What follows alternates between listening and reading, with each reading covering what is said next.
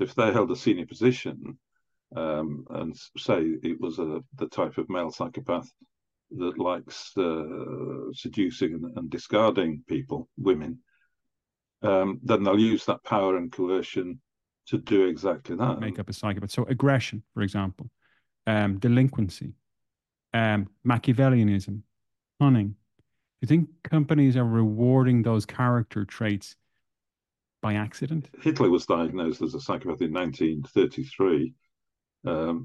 Goring in 1946 with the orbitofrontal cortex, and then going down to the amygdala and the limbic system.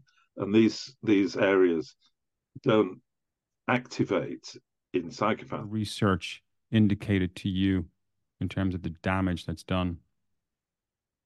Well, in terms of the damage that's done by the presence of a corporate psychopath in a leadership position, and the higher up they go, the more damage is done, by the way. I reckon that something like 70% of auditors have come across a corporate psychopath, in the course of their duty. Other females are more attuned to psychopathic behavior in female managers.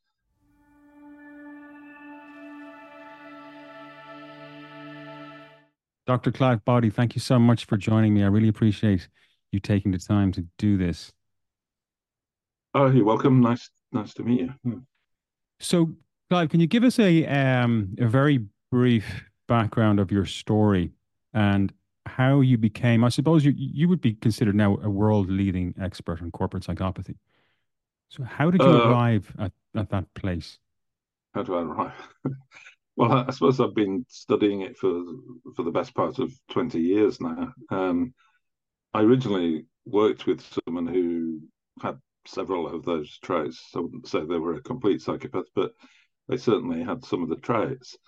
And when I first read a tiny little piece in Harvard Business Review called Executive Psychopaths, it sort of rang a bell.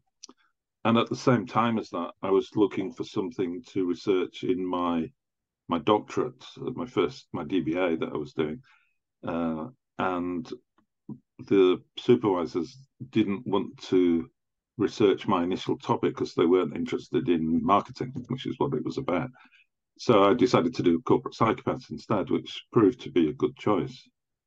Back then, this was in 2005 approximately, hardly anyone believed in corporate psychopaths because the paradigmatic view of a psychopath was a sort of semi-psychotic, violent, antisocial man who usually ended up in jail. So the idea of the corporate psychopath, somebody smooth and charming and sociable who gets on with everyone, was initially rejected. And for example, I found it very hard to get published in academic journals, especially the top ones, because editors would basically look at my title, which had the words corporate psychopaths in it, and then they'd send it straight back, within 20 minutes, without really reading it properly. Well, I suspect, anyway.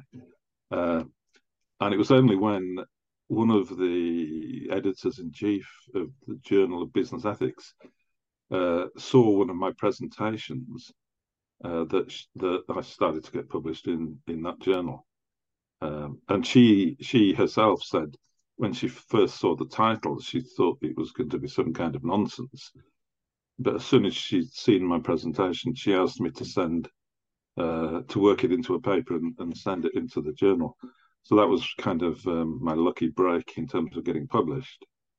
And since then, I've published about 50 papers, 7 chapters, 2 books, and 2 doctorates, all on more or less the same thing. How is an organization impacted by the presence of a toxic or psychopathic personality, and particularly at a leadership level? What has your research indicated to you in terms of the damage that's done? Well, in terms of the damage that's done by the presence of a corporate psychopath in a leadership position, and the higher up they go, the more damage is done, by the way, for obvious reasons. it takes place at multi-levels simultaneously. So at the individual employee level, people are bullied and abused and sidelined and overworked.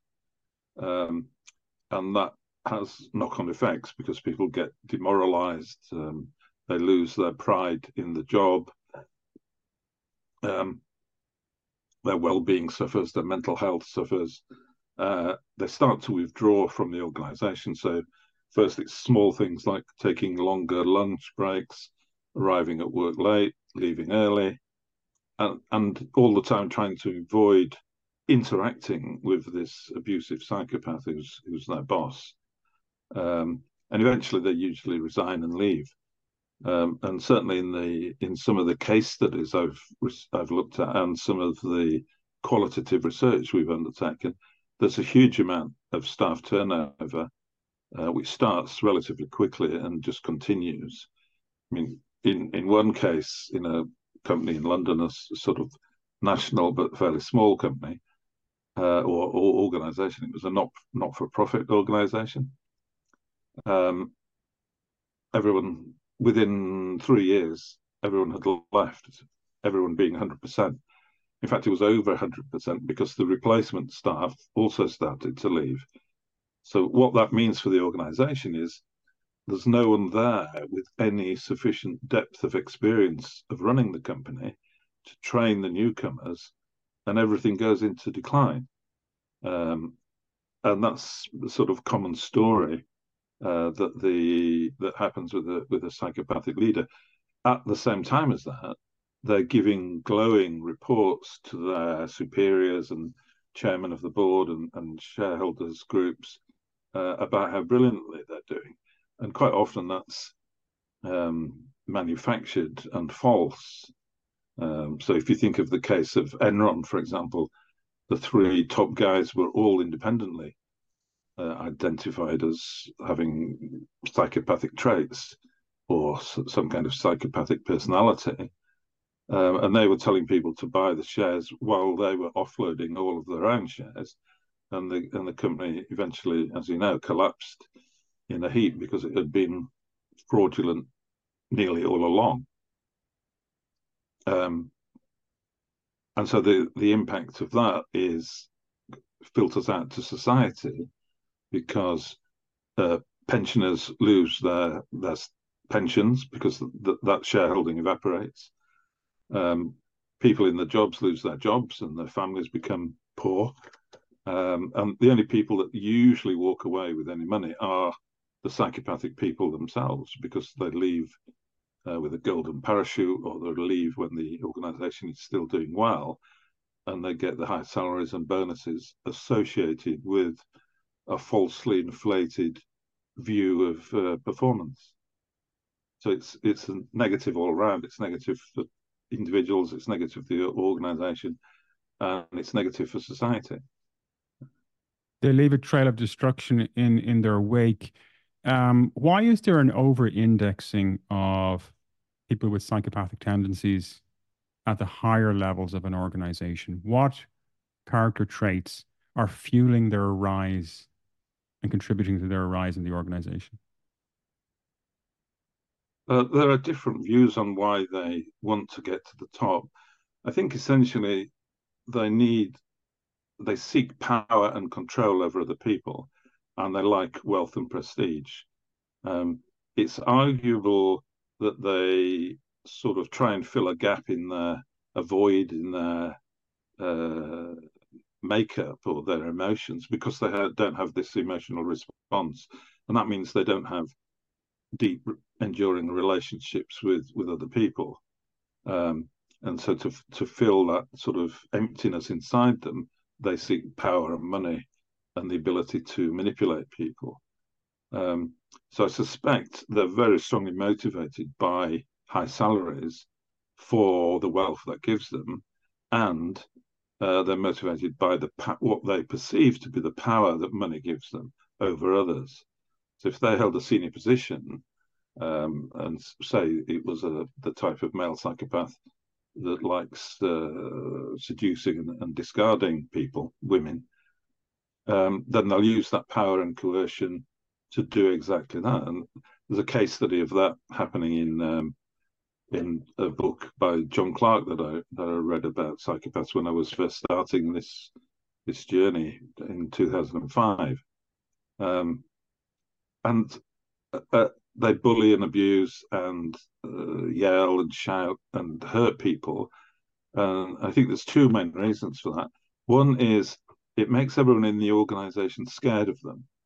So nobody dare challenge their decisions because they know they'll get shouted at or yelled at or bullied to the point, often to the point of tears. This is, and so they obviously most people would rather avoid that situation, and they let the psychopathic leader do what he wants, which is usually some sort of self-oriented activity, which often doesn't co-align with the aims and objectives of the organization itself. They're just looking after number one by, for example, giving themselves ever larger salaries and bonuses. And I think it also motivates their takeover activities.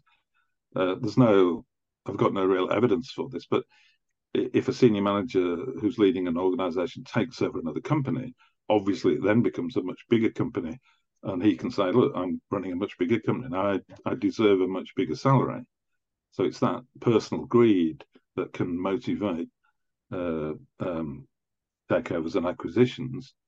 And I remember reading some stuff in the Financial Times that most takeover and acquisitions don't fulfill the promises that the takeover firm makes when they're taking over the other firm. So that the expected economies of scale and things like that just don't eventuate. But despite knowing that, they continue to do it. That's very interesting. So the inference there is that these hostile takeovers, if you like, are motivated by personal greed and the desire for advancement, as Well, opposed I to think possibly in some cases, yeah, obviously not all cases, but certainly in some. Because if you look at the graph of the way salaries have gone in the last 50 years or so, I think the average CEO used to earn, what was it, 36 times the average salary of his or her employees, whereas now it's hundreds and hundreds of times. So it's gone out of all ratio and out of all proportion to what they used to earn. And of course, the higher that goes, the more it attracts the psychopathic, because that's what that's what they want in life.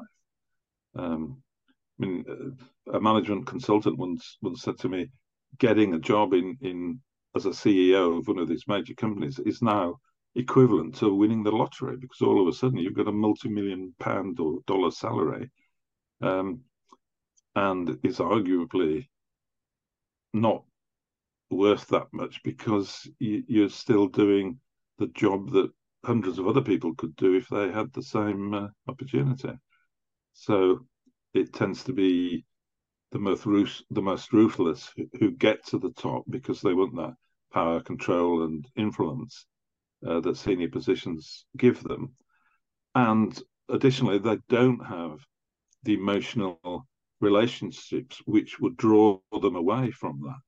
So they're quite capable of working 60 hours a week because they're not bothered about going home to their family if they have one, and they're not bothered about seeing their sons and daughters because other people don't matter to them. What matters is their own self-enrichment. Do you think there's apologies, sorry, go ahead, Clive. Oh, it's okay. Come on.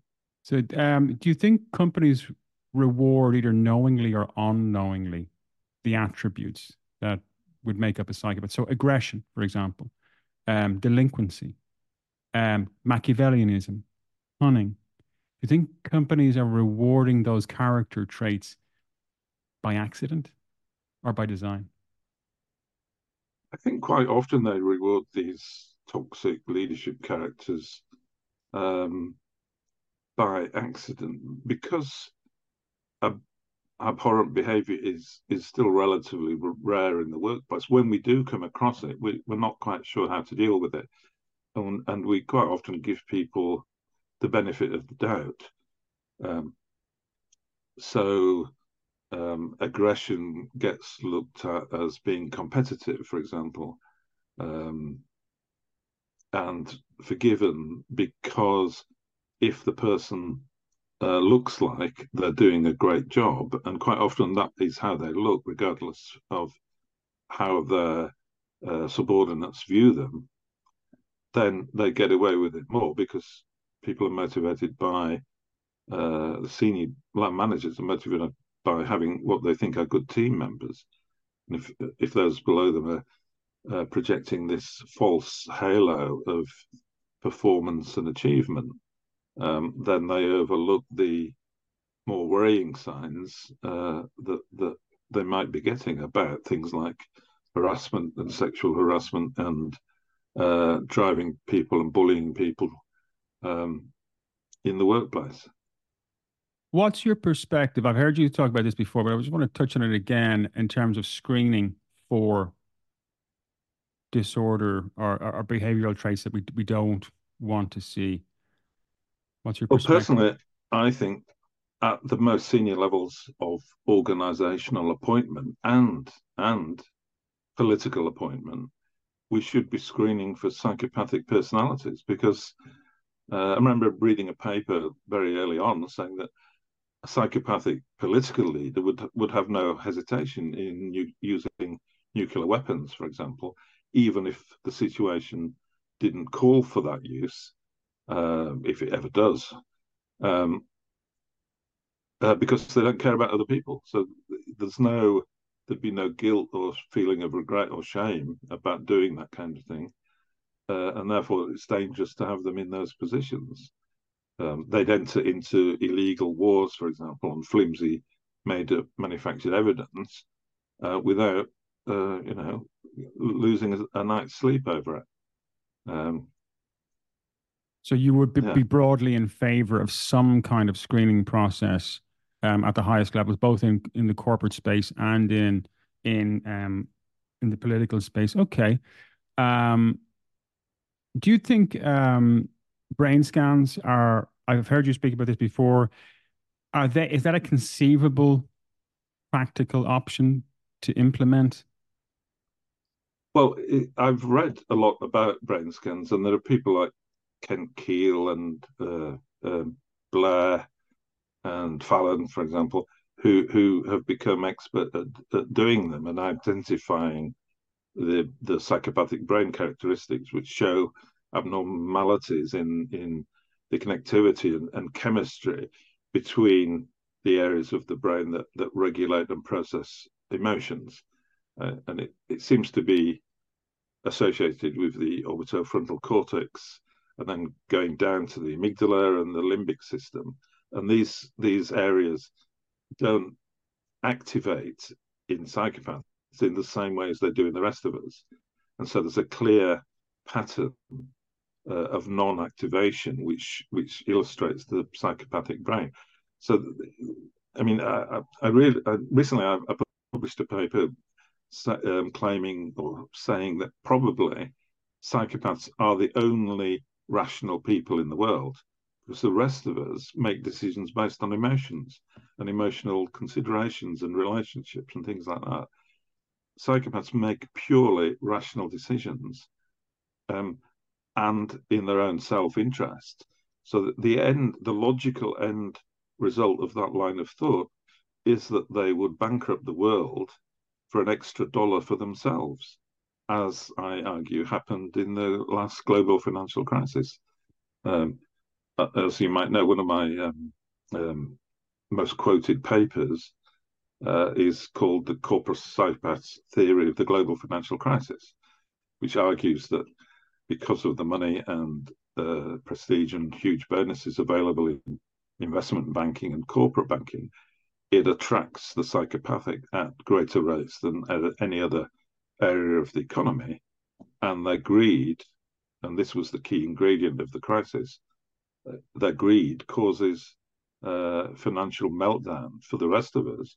And if it wasn't for global government intervention, the world would have been more or less bankrupt, or certainly the banking system would have been more or less bankrupt. Some people argue that maybe that's what we should have allowed to happen, because virtually none, apart from in Iceland, virtually none of the bankers who contributed it suffered anything at all for it, whereas the rest of us did. I mean, Yeah, England, the UK still hasn't recovered from that event, really. That our salaries and our economic wealth is still at 2007 or 8 levels, I think.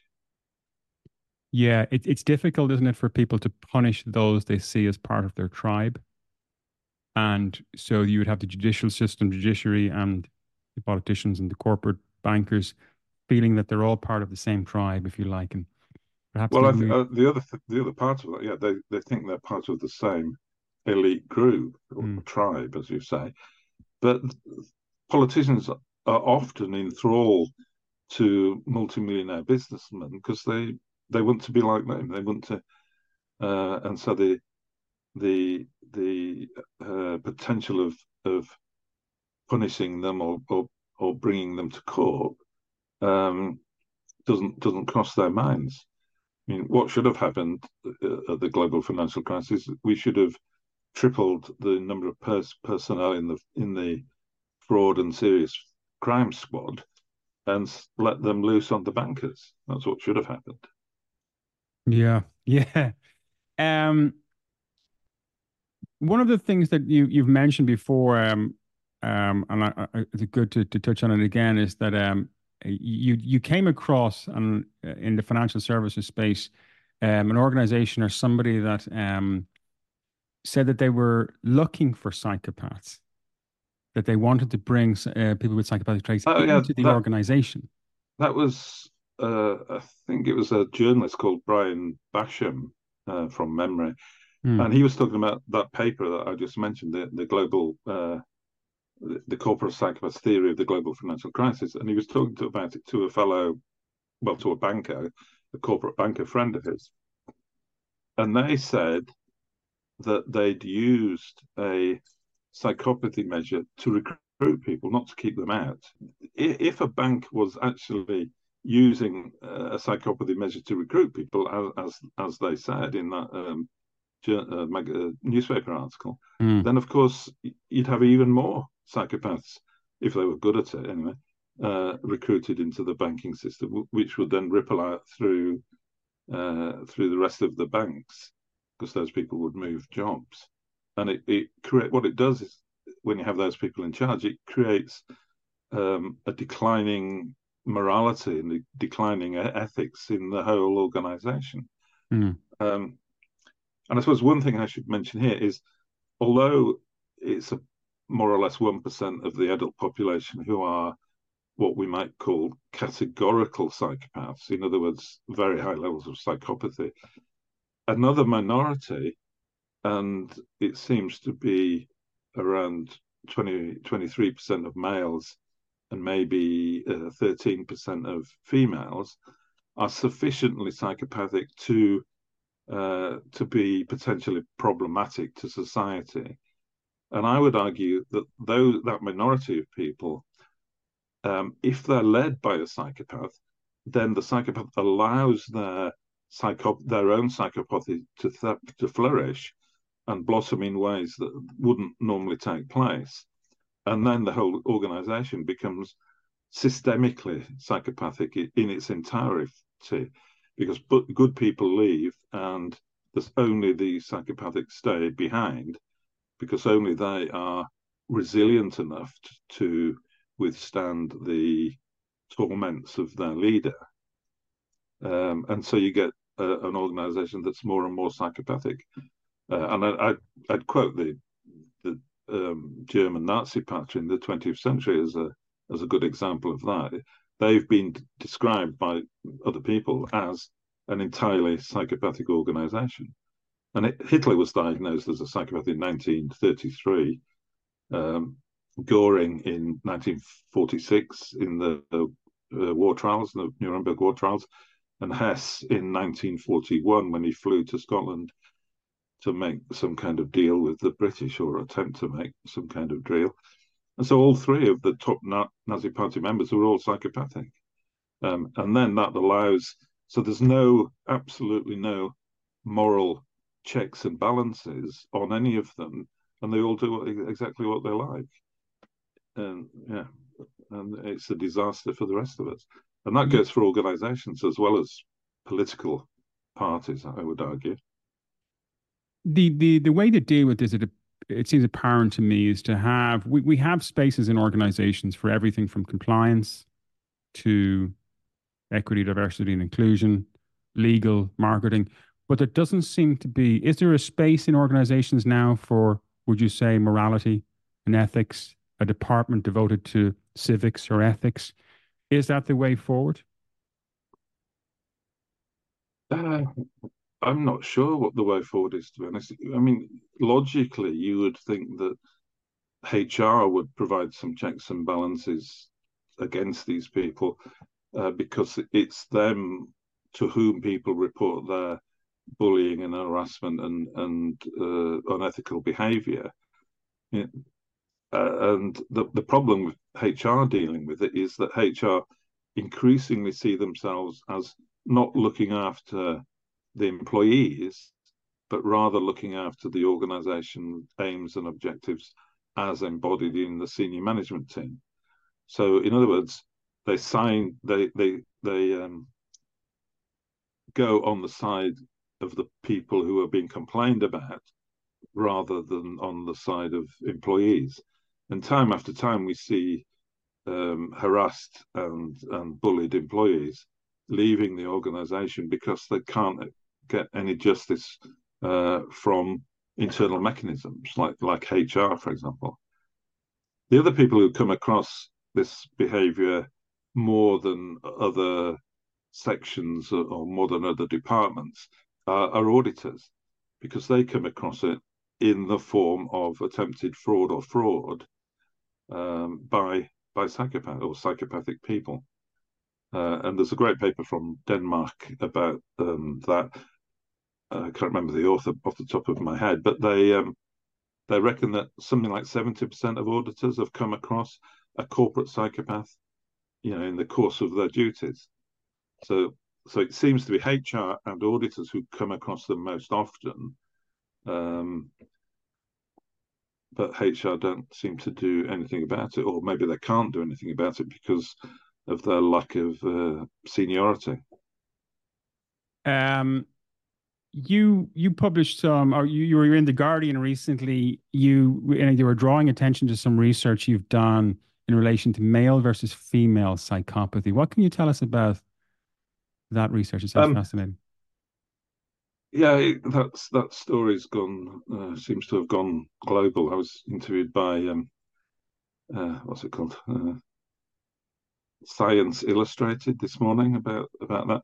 So looking into female psychopathy is not really my focus, but what I have done over the years is I use a self-report measure of psychopathy called the Levinson self-report scale. Yeah, the primary scale of that. There's two scales, primary and secondary.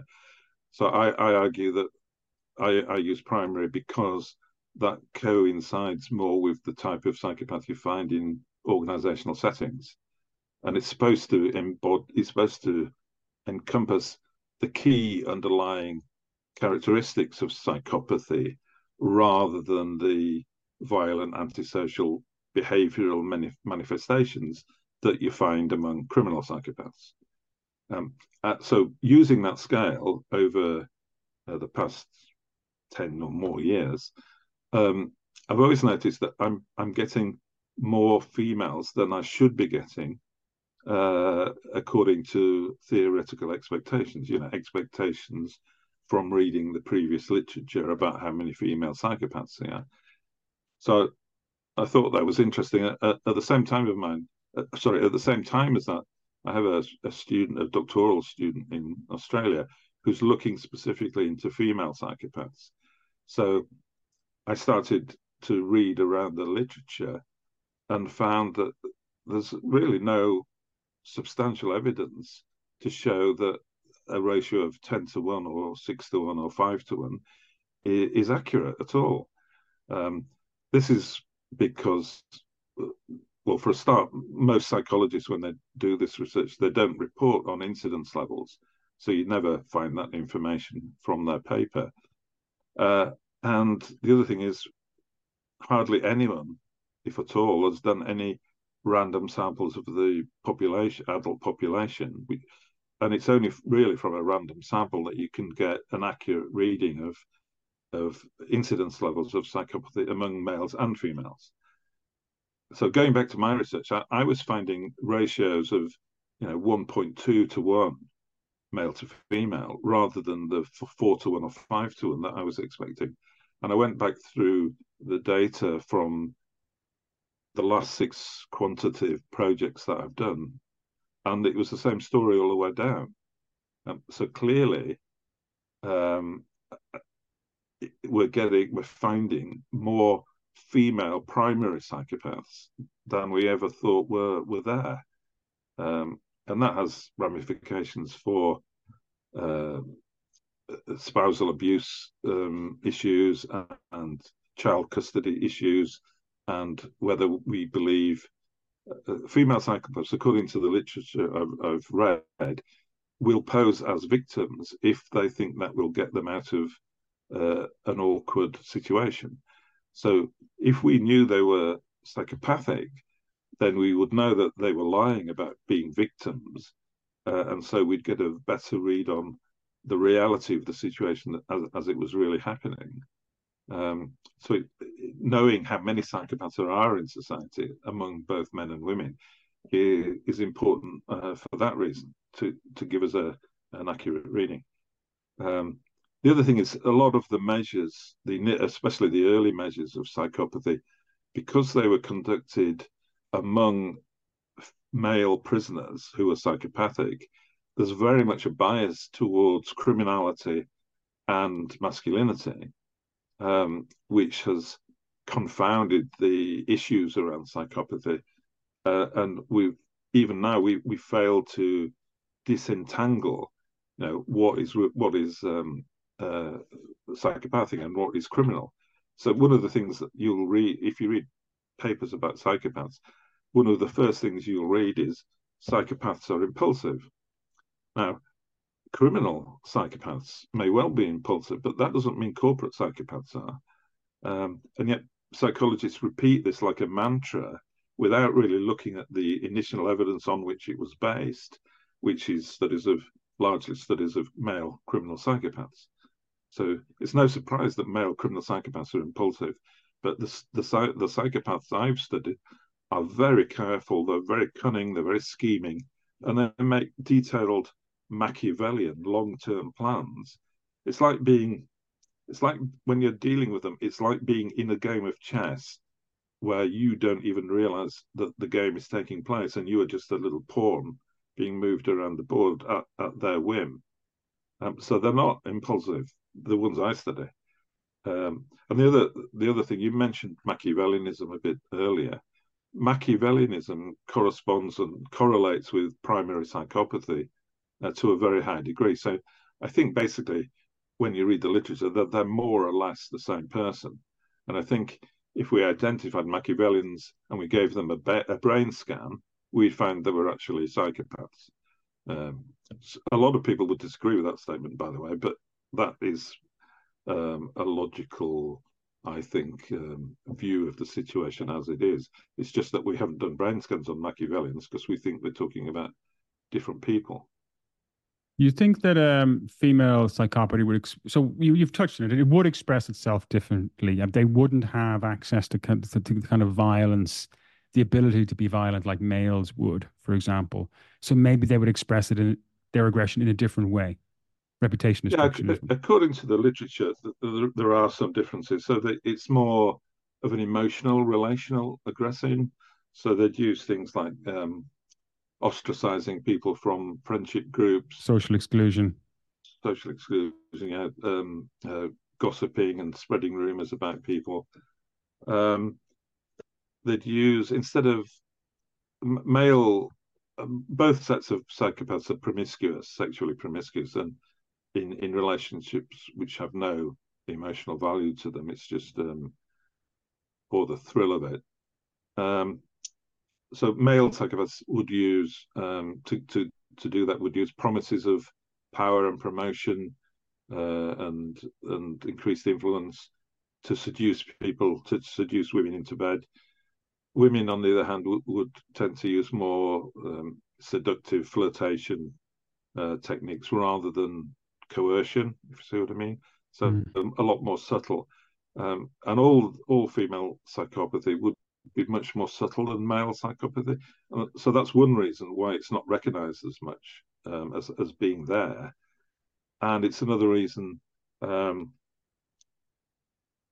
why we don't pick it up on current measures, because current measures are designed, as I said, around criminal male psychopaths, whose behavior is very overt. And if female behavior is much more subtle and overt, sorry, what's the opposite of overt? Anyway, you know what I mean. Discreet. Discreet, yeah. Then it's harder to pick up and harder to notice. And that goes for bullying as well. Male psychopaths will bully people quite openly in open offices and go right to their face and shout at them and yell at them until they burst into tears. Whereas female bullying would be much more subtle, and it would tend to be more invisible. It'd be more one-on-one.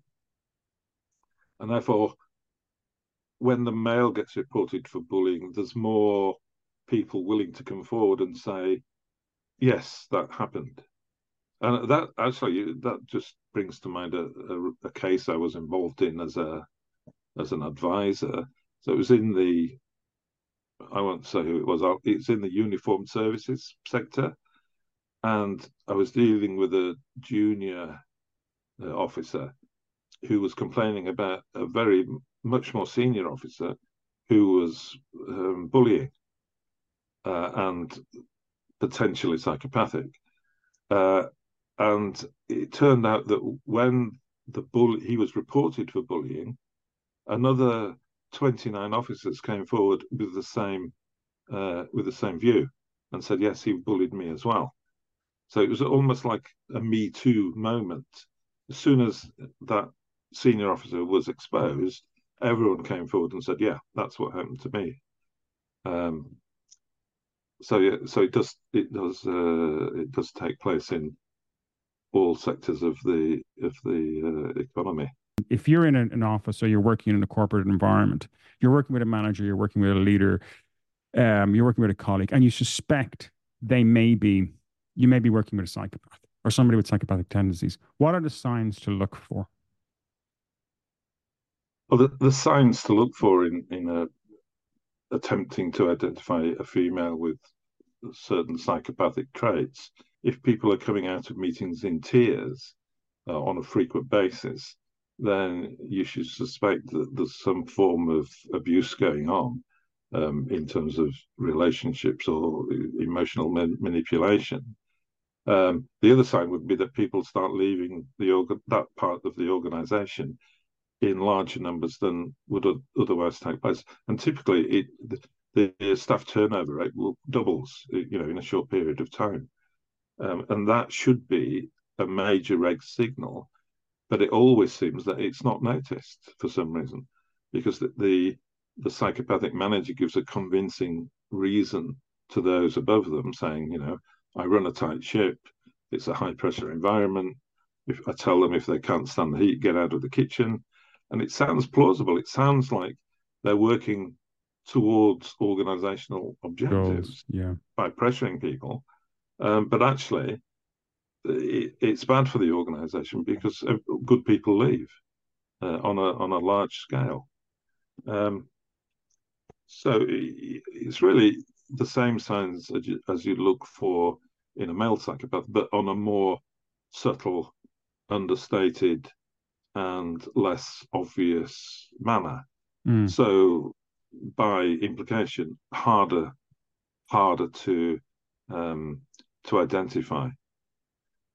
What people have told me, mainly women who've told me over the years at my public talks, when I've given figures that of 5 to 1 male to female psychopaths, quite often women will come up to me and say, "I think you'll find there are more female psychopaths than you're talking about," and I think perhaps other females are more attuned to psychopathic behavior in female managers than a man might be in the same circumstance.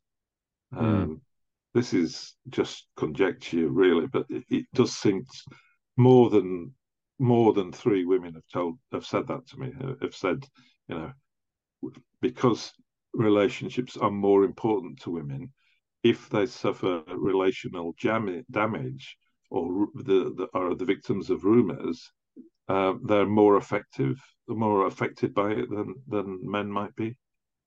But also conversely more vulnerable to it, right? So females might be more vulnerable to the relational destruction that could be caused by an abusive psychotic.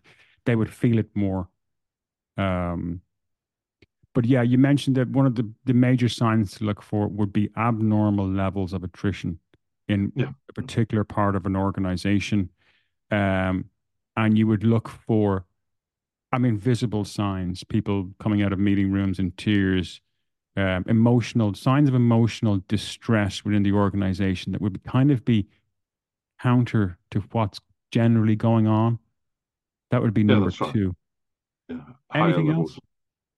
They usually, once you start to investigate, they're creating a lot more damage than first appears, and they're creating the damage at multiple levels simultaneously.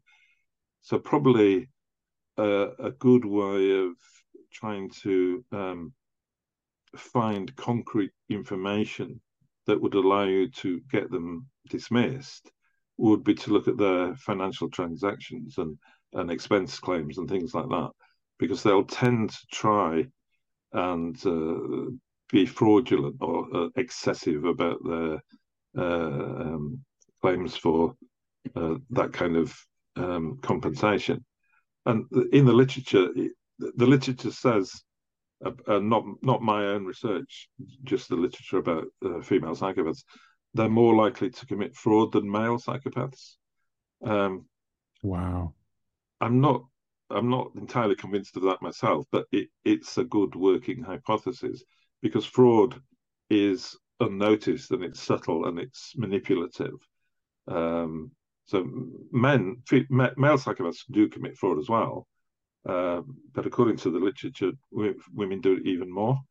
Um, that interesting to investigate that a bit further.